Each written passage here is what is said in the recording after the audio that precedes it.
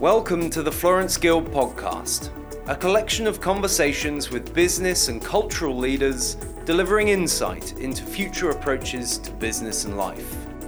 Through conversations in an array of styles, from salon talks to lifestyle events, through to intimate facilitated lunches and dinners, Florence Guild promotes encounters, satiates curiosity, and allows insight into future approaches to business and life. The following Florence Guild conversation was recorded live at Work Club Melbourne, Australia's most forward-thinking workspace. We are about to truly become citizens of the fourth industrial revolution. Where we're going, we don't need roads. So what is the role of place and proximity in a world of IoT, AI, robotics, big data, analytics cloud, VR, and AR?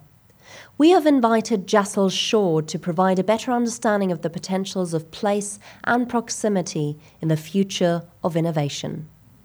As digital innovation lead at global engineering firm GHD of Engagement, Jassel has been described as a specialist generalist who looks for opportunities that can be co-created. Miles Davis, Autonomous Cars and the Adjacent Possible. A Florence Guild conversation with Jassel Shaw. Gracias. Fantastic.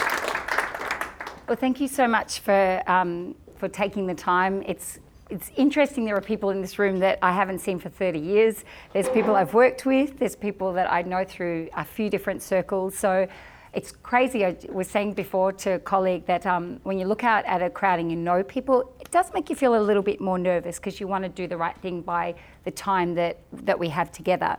And I've been to a few talks where people don't interject with questions. So I have kind of put together a bit of a narrative for the next 20 minutes that if people are happy for us to sort of cover, these are the things that I was going to cover. I was going to cover Rebecca Solnit, the Industrial Revolution storytelling, Neri Oxman, not when she's connected to Brad Pitt, more her as MIT, Julie Wagner, convergence, collaboration, place proximity partnerships, Turkey, Florence, Silicon Valley, and of course Miles Davis, Jazz and the Adjacent Possible. So it just gives you a bit of a teaser for my interest in being a generalist specialist is someone that is, and a meerkat, is that I really feel comfortable being able to be across lots of things in a thinner way, but and try and knit those sort of things together as we think about the role of place.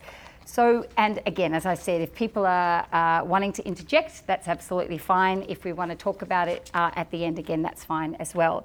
But before I give an acknowledgement of country, I do want to just start with a quote from Rebecca Solnit.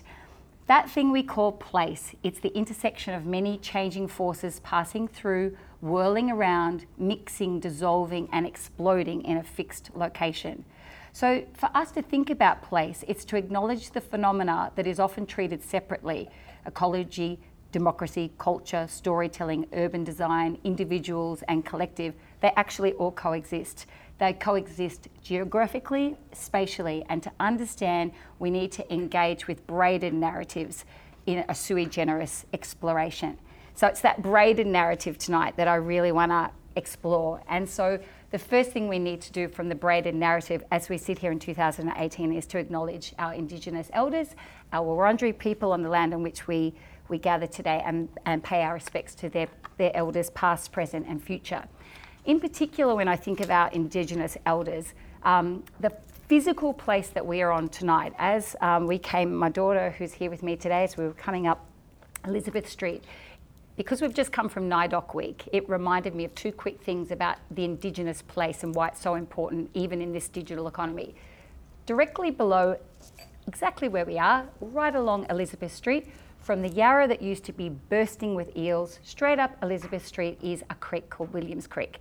Goes around the university. Actually, it floods the Vice-Chancellor of the university's tennis court, goes up to Bulleen. What's really interesting about it is it's always been a food source for our Indigenous people. And before the land that we're on, that we've concreted over, that particular creek was such a life source of these eels. But what I love is that those eels still, to this very day, transcend or go along that migratory path up from saltwater to freshwater to the Bulleen and stay and breed and then come back every single year at an absolute ancient migratory path. So isn't that incredible that from an innovation perspective, but also from a place perspective? And if you ever want to hear them, along Bouverie Street, there are drains where you often can see them.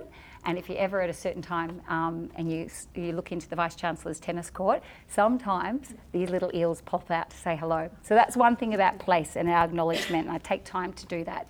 The second, from an Indigenous and innovation perspective, is as I said, it reminded me of NIDOC. We're talking at the moment about in our city being 5 million people. It's going to be growing, and we need tech and we need systems to engage us. And one of the things that we're doing is Melbourne Metro.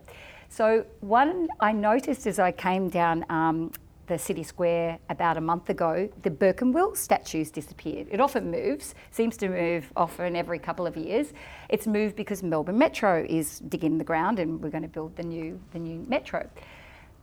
I was reminded from an Indigenous colleague that Burke and Wills, who were explorers, were thinking about place and how they could derive value out of place, saw their weary demise when they ate what were they called? Nardosporocaps, which was this particular seed, and that's basically how they got poisoned and died.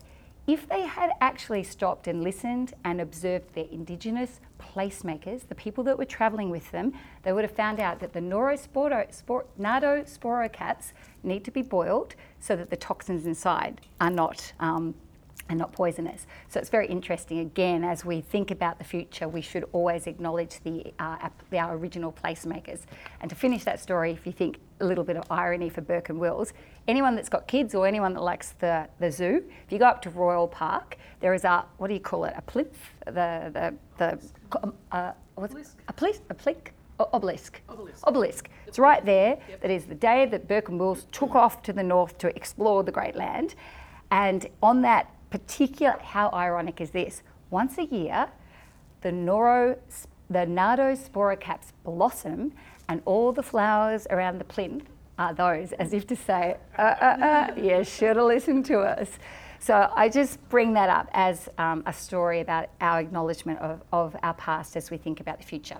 Clearly, I like stories. I like stories because they help me contextualise why we're here as humans and how they give us meaning.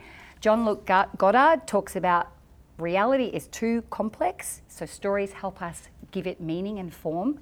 The other thing I clearly like, if I'm thinking about the past, is I like the context of never forgetting history and ensuring that when we think about history, it helps us contextualise the past. So I'm often reminded of a quote by Churchill that said, and I like to turn it on its head, which is so sort of disruptive innovation, if you have a quarrel with the past, you won't have the future. And I like to think if you do not continually contextualise and think about the past, what's been before us, or those that have thought about these things before, you won't actually be able to make sense of the digital economy and the digital disruption that's with us. So clearly that's where we are at the moment in relation to the fourth industrial revolution that was mentioned before, and the future that is now is something that we have to think about. We all know in Melbourne, and we can read about it and we can listen and see it in real time, is that the rate of change and the pace of change has never been before. We can I'm sure we've heard quotes from people such as Klaus Schwab, who's the founder of the World Economic Forum, who puts it in a very nice vignette that says, "We stand on the brink of a technological revolution that will fundamentally alter the way we live, work and relate to one another. Its scale, its pace, scope and complexity will be like nothing that we've experienced before." So we all know that, especially living in Melbourne and being having so much access to knowledge and having the data in front of us, those inputs, zero cost of computing, different business models, the gig economy. We know that 4 generations are all working under the same organisational roofs. We know that migration is coming to the city. We know that the rural and the city divide is something that we need to tackle. We know that millennials will be taking over as the bulk of people that will be working in our organisations. We know that 50% of Forbes 500 top companies have disappeared since 2000.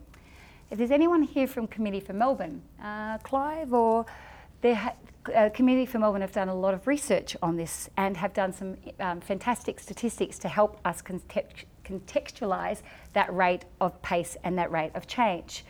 If we think, and all of us here, besides Maya perhaps, have been here since 2000, but who would have thought since 2000 that we would have experienced September 11th, Amazon, WikiLeaks, Fukushima, the iPhone, Facebook, Instagram, the Arab Spring, Brexit, or even Trump? These are things that are very much part of our normal changes, normal paces, normal, etc.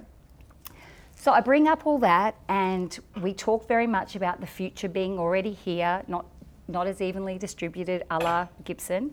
We talk about tech. We talk about I call it the alphabet world that we live in. Why I say that is it's just remembering AI, VR, IoT, machine learning, cyber, Bitcoin, blockchain. It seems to be the pace. So all well and good, it is the world that we know.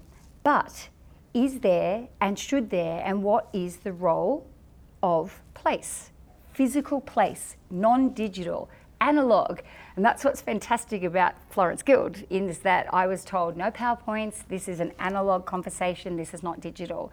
And even though my job during my day is digital innovation, I have to always, I need physical. But what is the role of place, in particular in this non-digital, this technical world that we live in? Well, for me, absolutely. Place, it's something I'm passionate about. It's something I think about all the time. It's why I want to unpack why places such as Florence Guild work, why some cities are thriving, why some cities are not surviving, etc. Place needs a place. Place also needs a focus in the conversation. It cannot become invisible.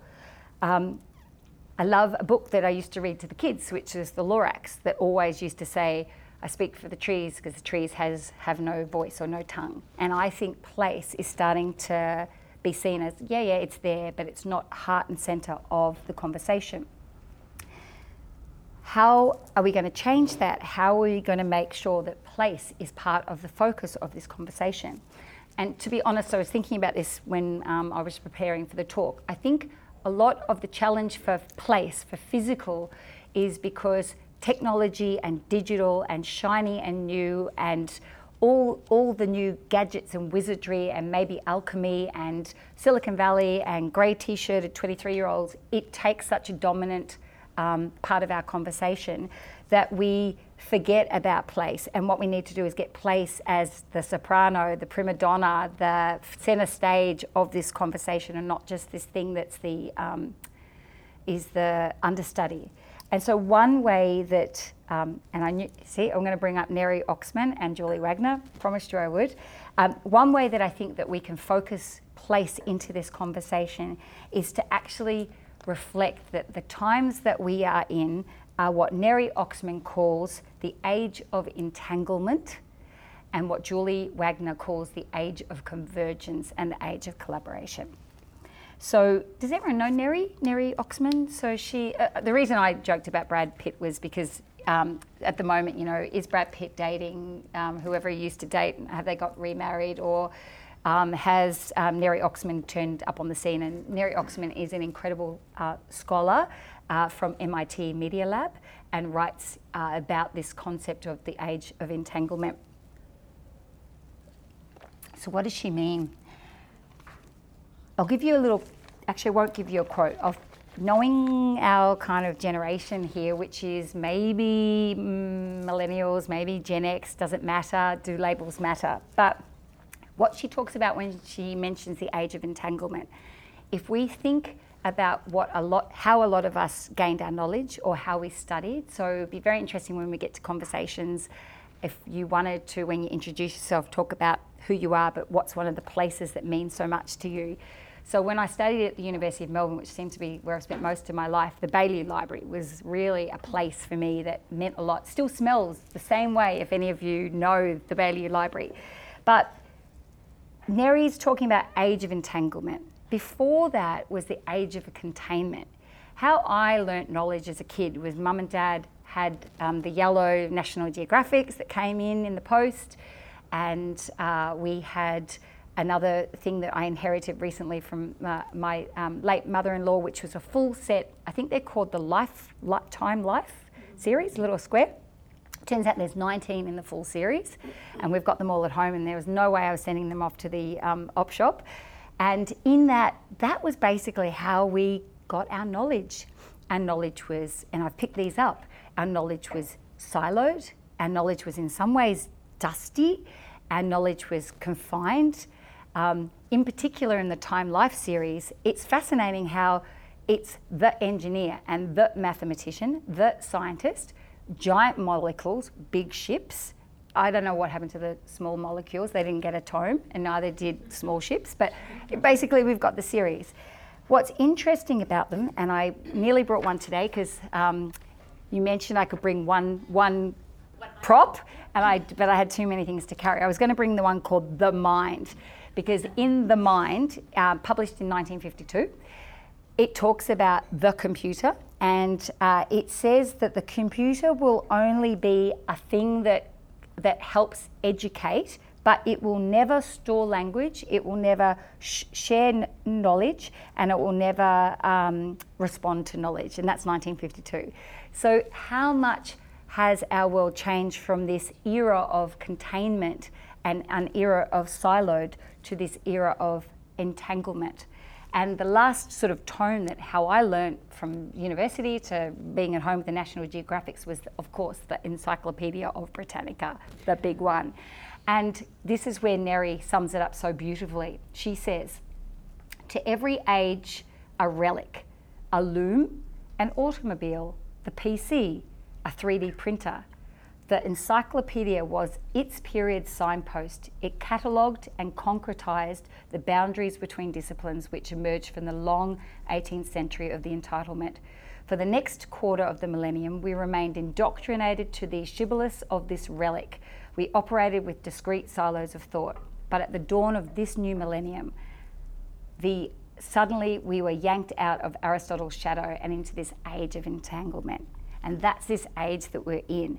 And this is the age that place means so, so much and needs to. And I'll unpack that in the next little 5 minutes, and then we'll go to questions. So it's clearly important. So I need to turn to Julie Wagner. Any of you know Julie, who's been brilliant, of course, Julian, from the Brookings Institution. They have done a lot of work on auditing place, understanding what does place mean for the innovation economy. And they are looking at place as the geographic incubator of our time, especially of the digital economy. What they look at is they look at two things. One is about the concept of convergence and the concept of collaboration. So what we mean by convergence, and especially because of the digital economy, is so many of those disciplines that we were brought up with that were siloed have converged due to technology, but also they require collaboration in order to be able to decipher and to understand and to extract value from. So let's think in Melbourne, because we are here in Melbourne. The bionic eye, the bionic ear, etc. are classic examples of how convergence and collaboration have helped those two innovations create the value that they have.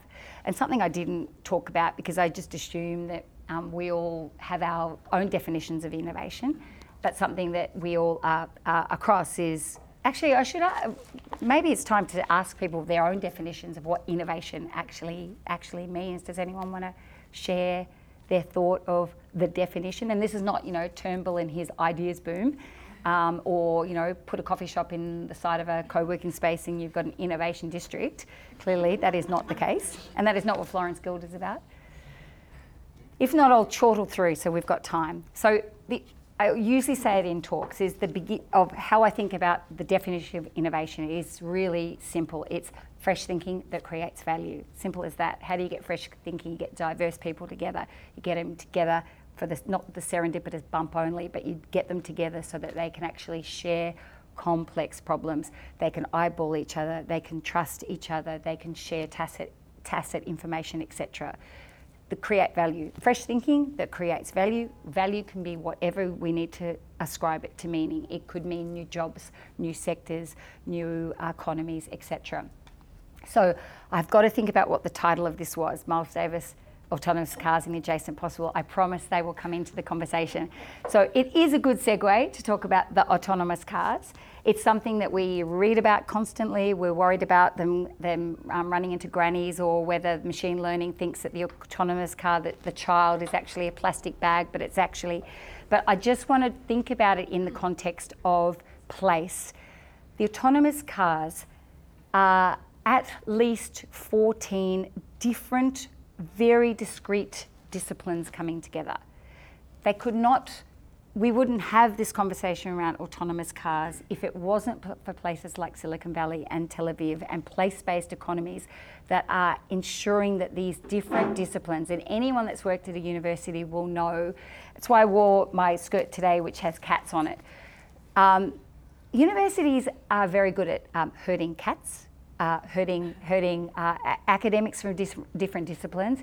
It's really, really difficult to get people that are brilliant in their disciplines to merge, to see the rewards in that. But things such as the autonomous cars are exemplar examples of the era of entanglement, the era of convergence, the era of collaboration. Sure, the gas-powered car is already an example of convergence. You've got mechanical, chemical, and electrical engineers coming together. But I'm talking about something even more. So I'm talking about autonomous cars when we're thinking about that on steroids. We're talking about 14 plus disciplines. We're talking about powered not only by researchers in mechanical, electrical, chemical, material science, software, robotics, AI, ethics, philosophy, chemistry. Against that, we're also powering that with car companies that are existing like GM, Ford, and Volkswagen, but also non-car companies that are emerging in this space, Tesla, Uber, Waymo, etc. So this is why place matters for autonomous cars. Place matters for the concept of convergence and collaboration. And those of you that, so when I mentioned Julie Wagner and I mentioned the research that they are doing at the Brookings Institution, they talk very much about proximity. And so it's not just about us having place. These ideas are so complex that they need the tacit, they need the eyeballing, they need the trust. They need the serendipitous bump encounter, but they also need the meerkats. They need the people that are looking out for the opportunities to draw these people out. And we see that very, very much in the autonomous cars, but in that space.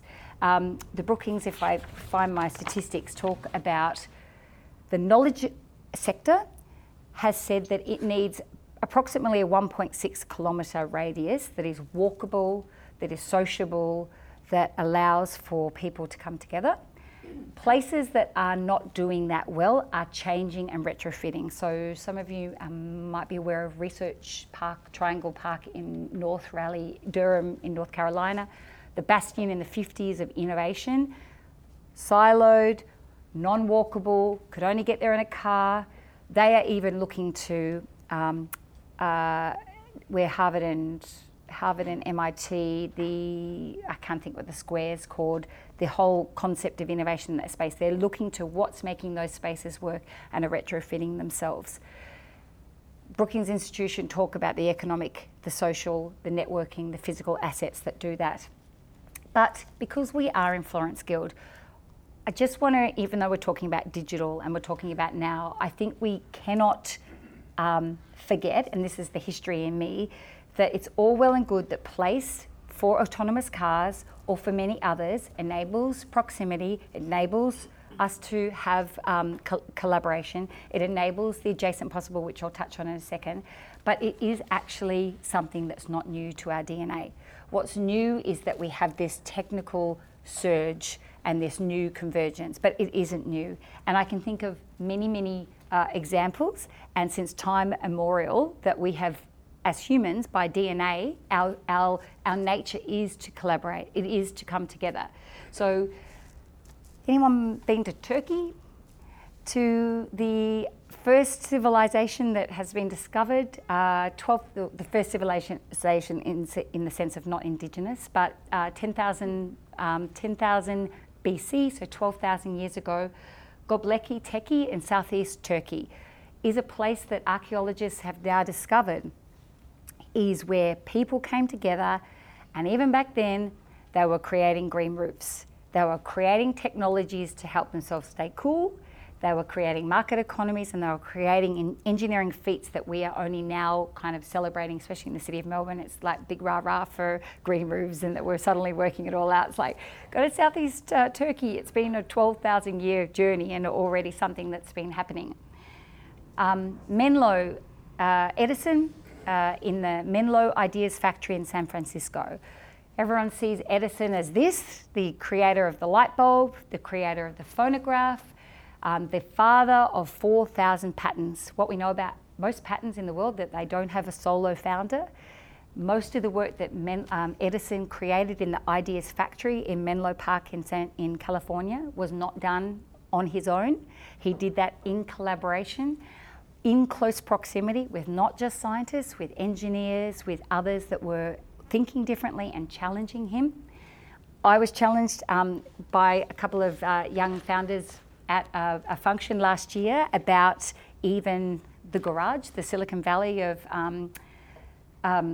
Steve Jobs and Steve Wozniak, and in particular about, I challenged the idea that that place is important, and this particular founder said, well, you think about Steve Wozniak and you think about, he had his garage in wherever it was in San Francisco. And I said, I agree with you that he was a very introverted or a scientist that stayed to himself, and he worked in that garage. But what sometimes we forget was that every single Friday night he came out of the garage and went to the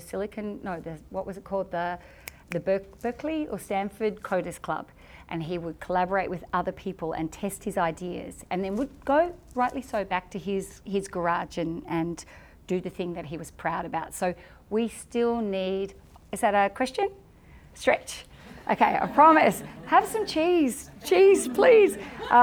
It's something that to me is very much about even places like Silicon Valley, they require, and they will need, when I mentioned about retrofitting, and I mentioned when others that have got the gear and they've got the talent and they've got it working, we need to understand that they are not being not recalcitrant, they're not being lazy at thinking that they need to keep sharpening that saw. We've seen it in places such as Detroit with the move to a monoculture, when Detroit and cars basically meant we had a city of middle-class professionals.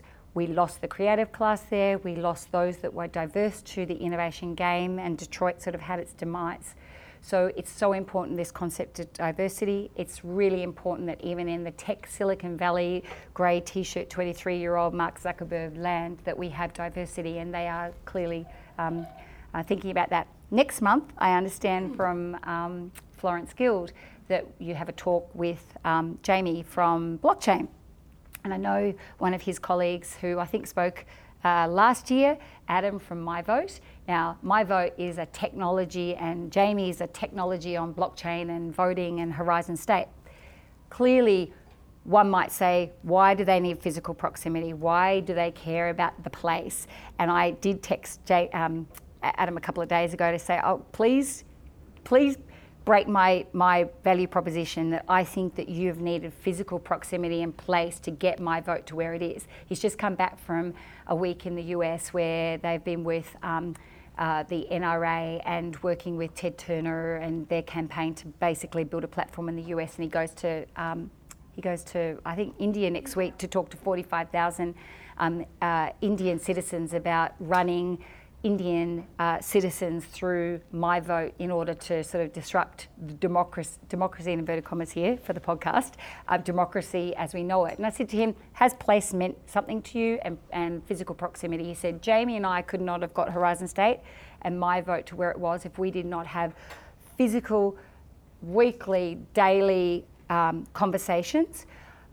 He could not have been able to talk with the people that are running, I don't know what they call it in the US, but basically where you can wear your gun on the outside. So, you know, what's it called? Open carry laws.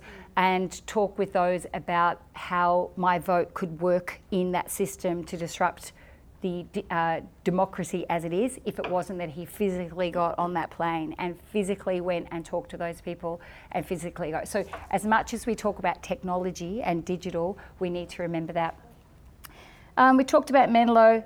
Of course we need to say Florence Guild. We have to think about Renaissance Italy. We have to think about the role of the Florence Guilds in the height of Renaissance Italy. Am I correct to say they were the first co-working spaces? They might not have had... Diversity of people, yeah. Yes, absolutely. What also was wonderful, they were very much what's happening in Silicon Valley. They were fostering competition and collaboration at the same time before the concept of co-opetition was even coined by the Berkeley, Stanford, Harvard, MIT professor, little skinny book, 120 pages.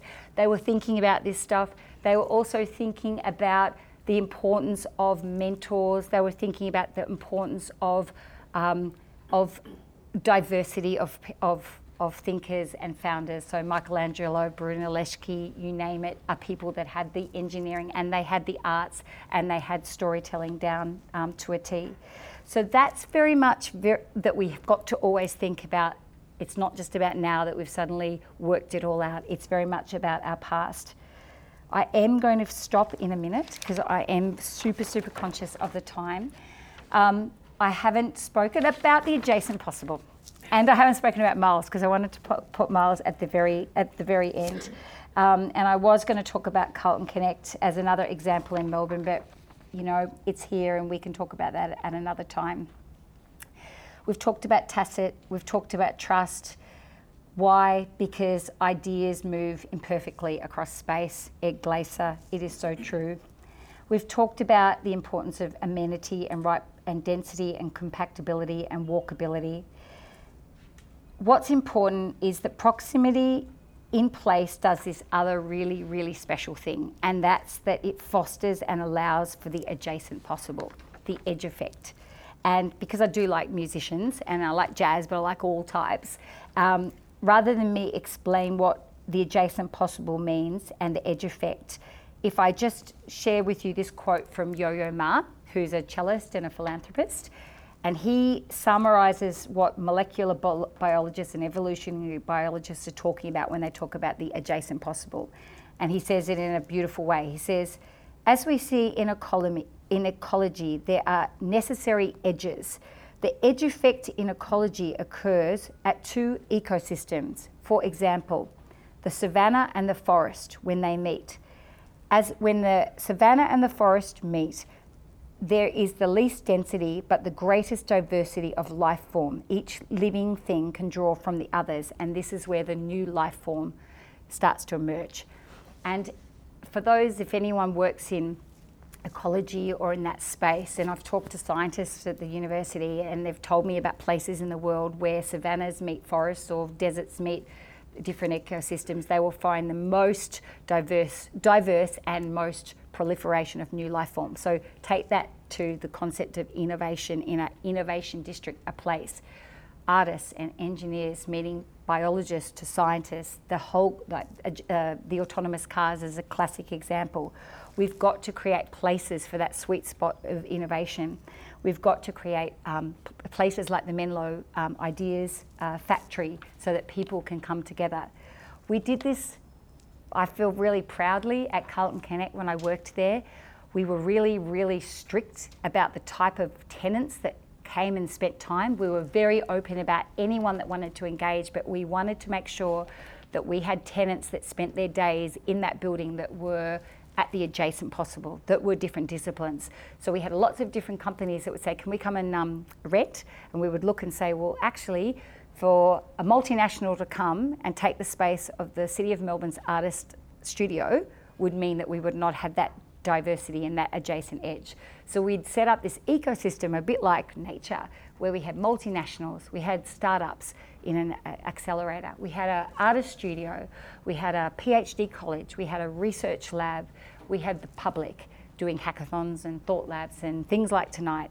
And we had a narrative that explained they had permission to not only play at the edge or merge within the edge, but to see how important that edge was for innovation.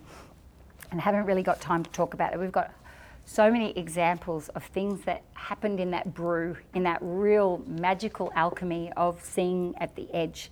And I'll give you just one example before I turn to Miles, and then I'll stop.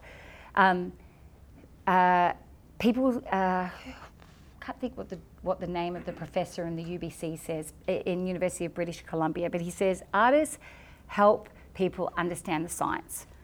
And when we think about things like climate change, when you talk to kids about climate change and you say, well, you know, the Earth's going to be 4% warmer, it's whether they're children or adults, it's really hard to kind of actually understand what that really means, because some of you are rugged up and I've got a singlet on tonight, and 4 degrees, does it really, really matter?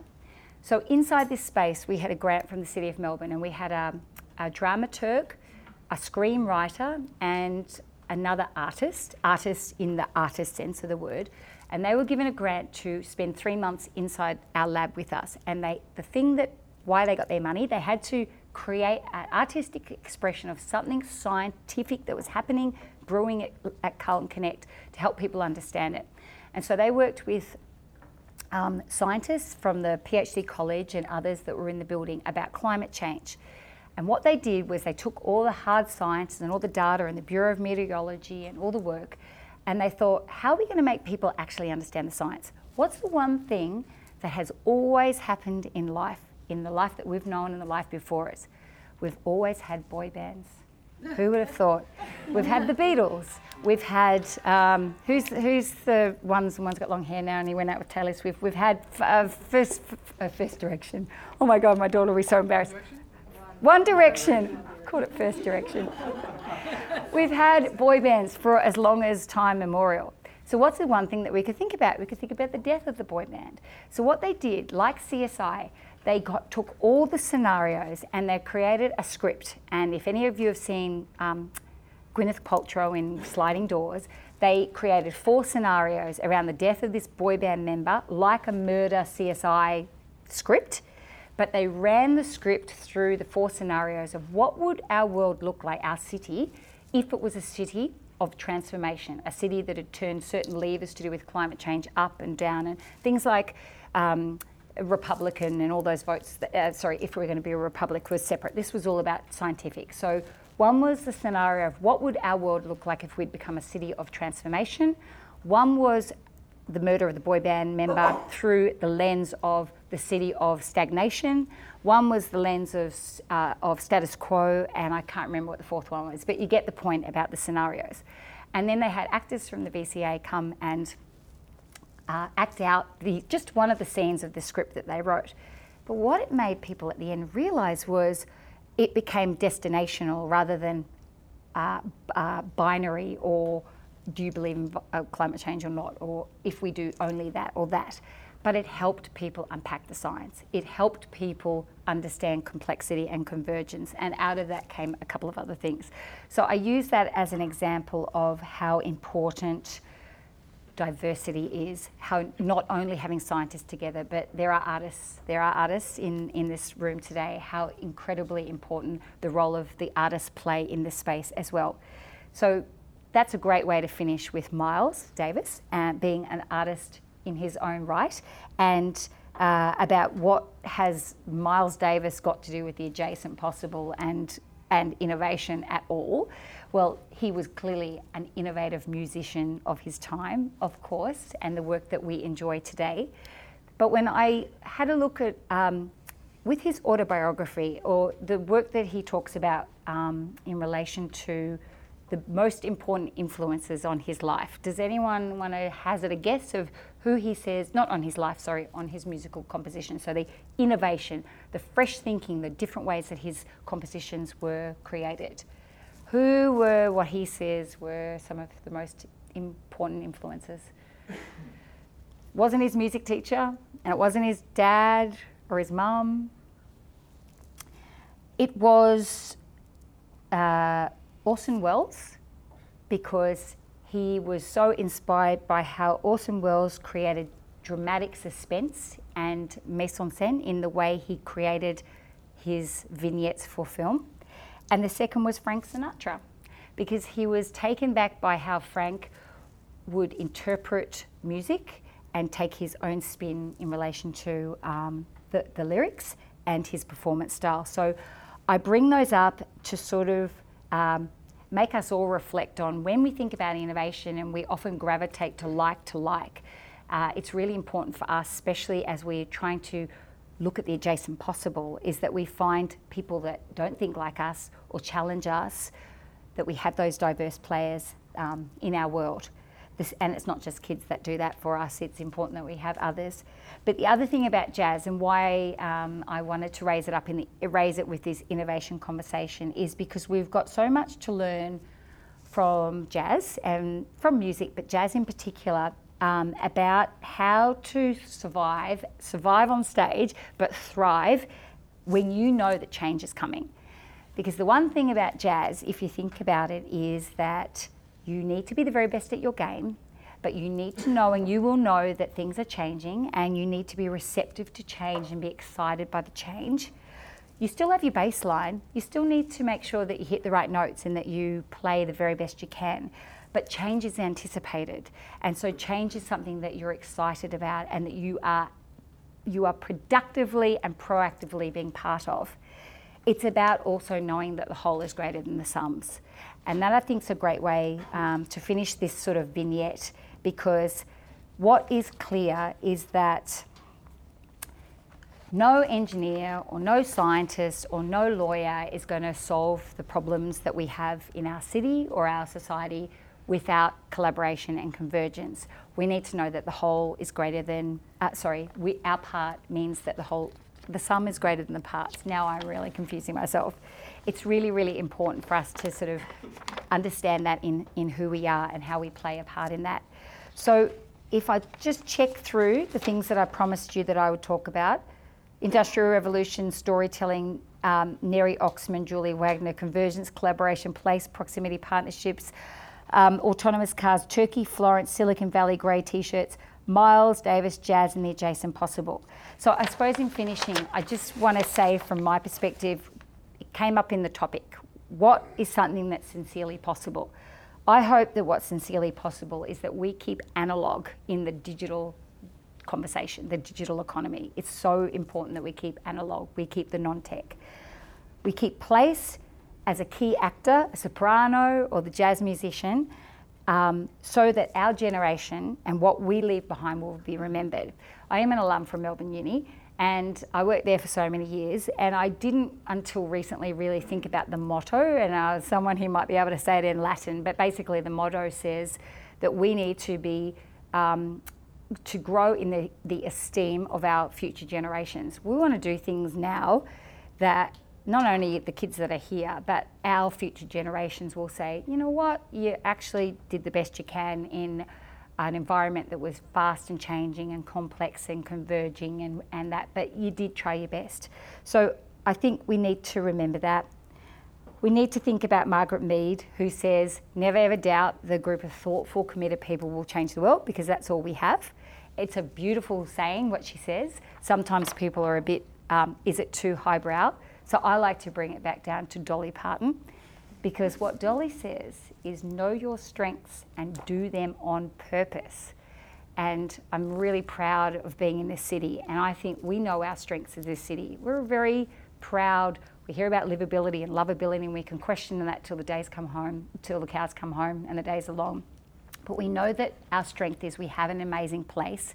It's got eels underneath it, and it's got Birkenbill statues that disappear from time to time. We have bad traffic from time to time, but we have people, and it's our people that make this place. And I think if we remember that it's the people like Dolly that are our strengths, and we take our people and we do it on purpose, then place, physical place, becomes the crucible of the opportunity.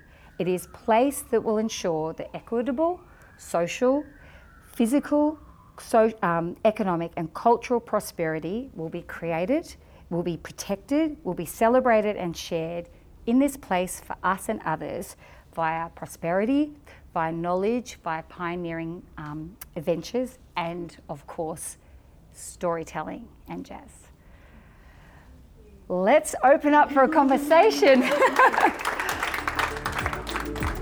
Explore the Florence Guild podcast with the best talent from Australia and across the world. You can subscribe and rate this podcast on iTunes. For more information on Florence Guild, visit florenceguild.com.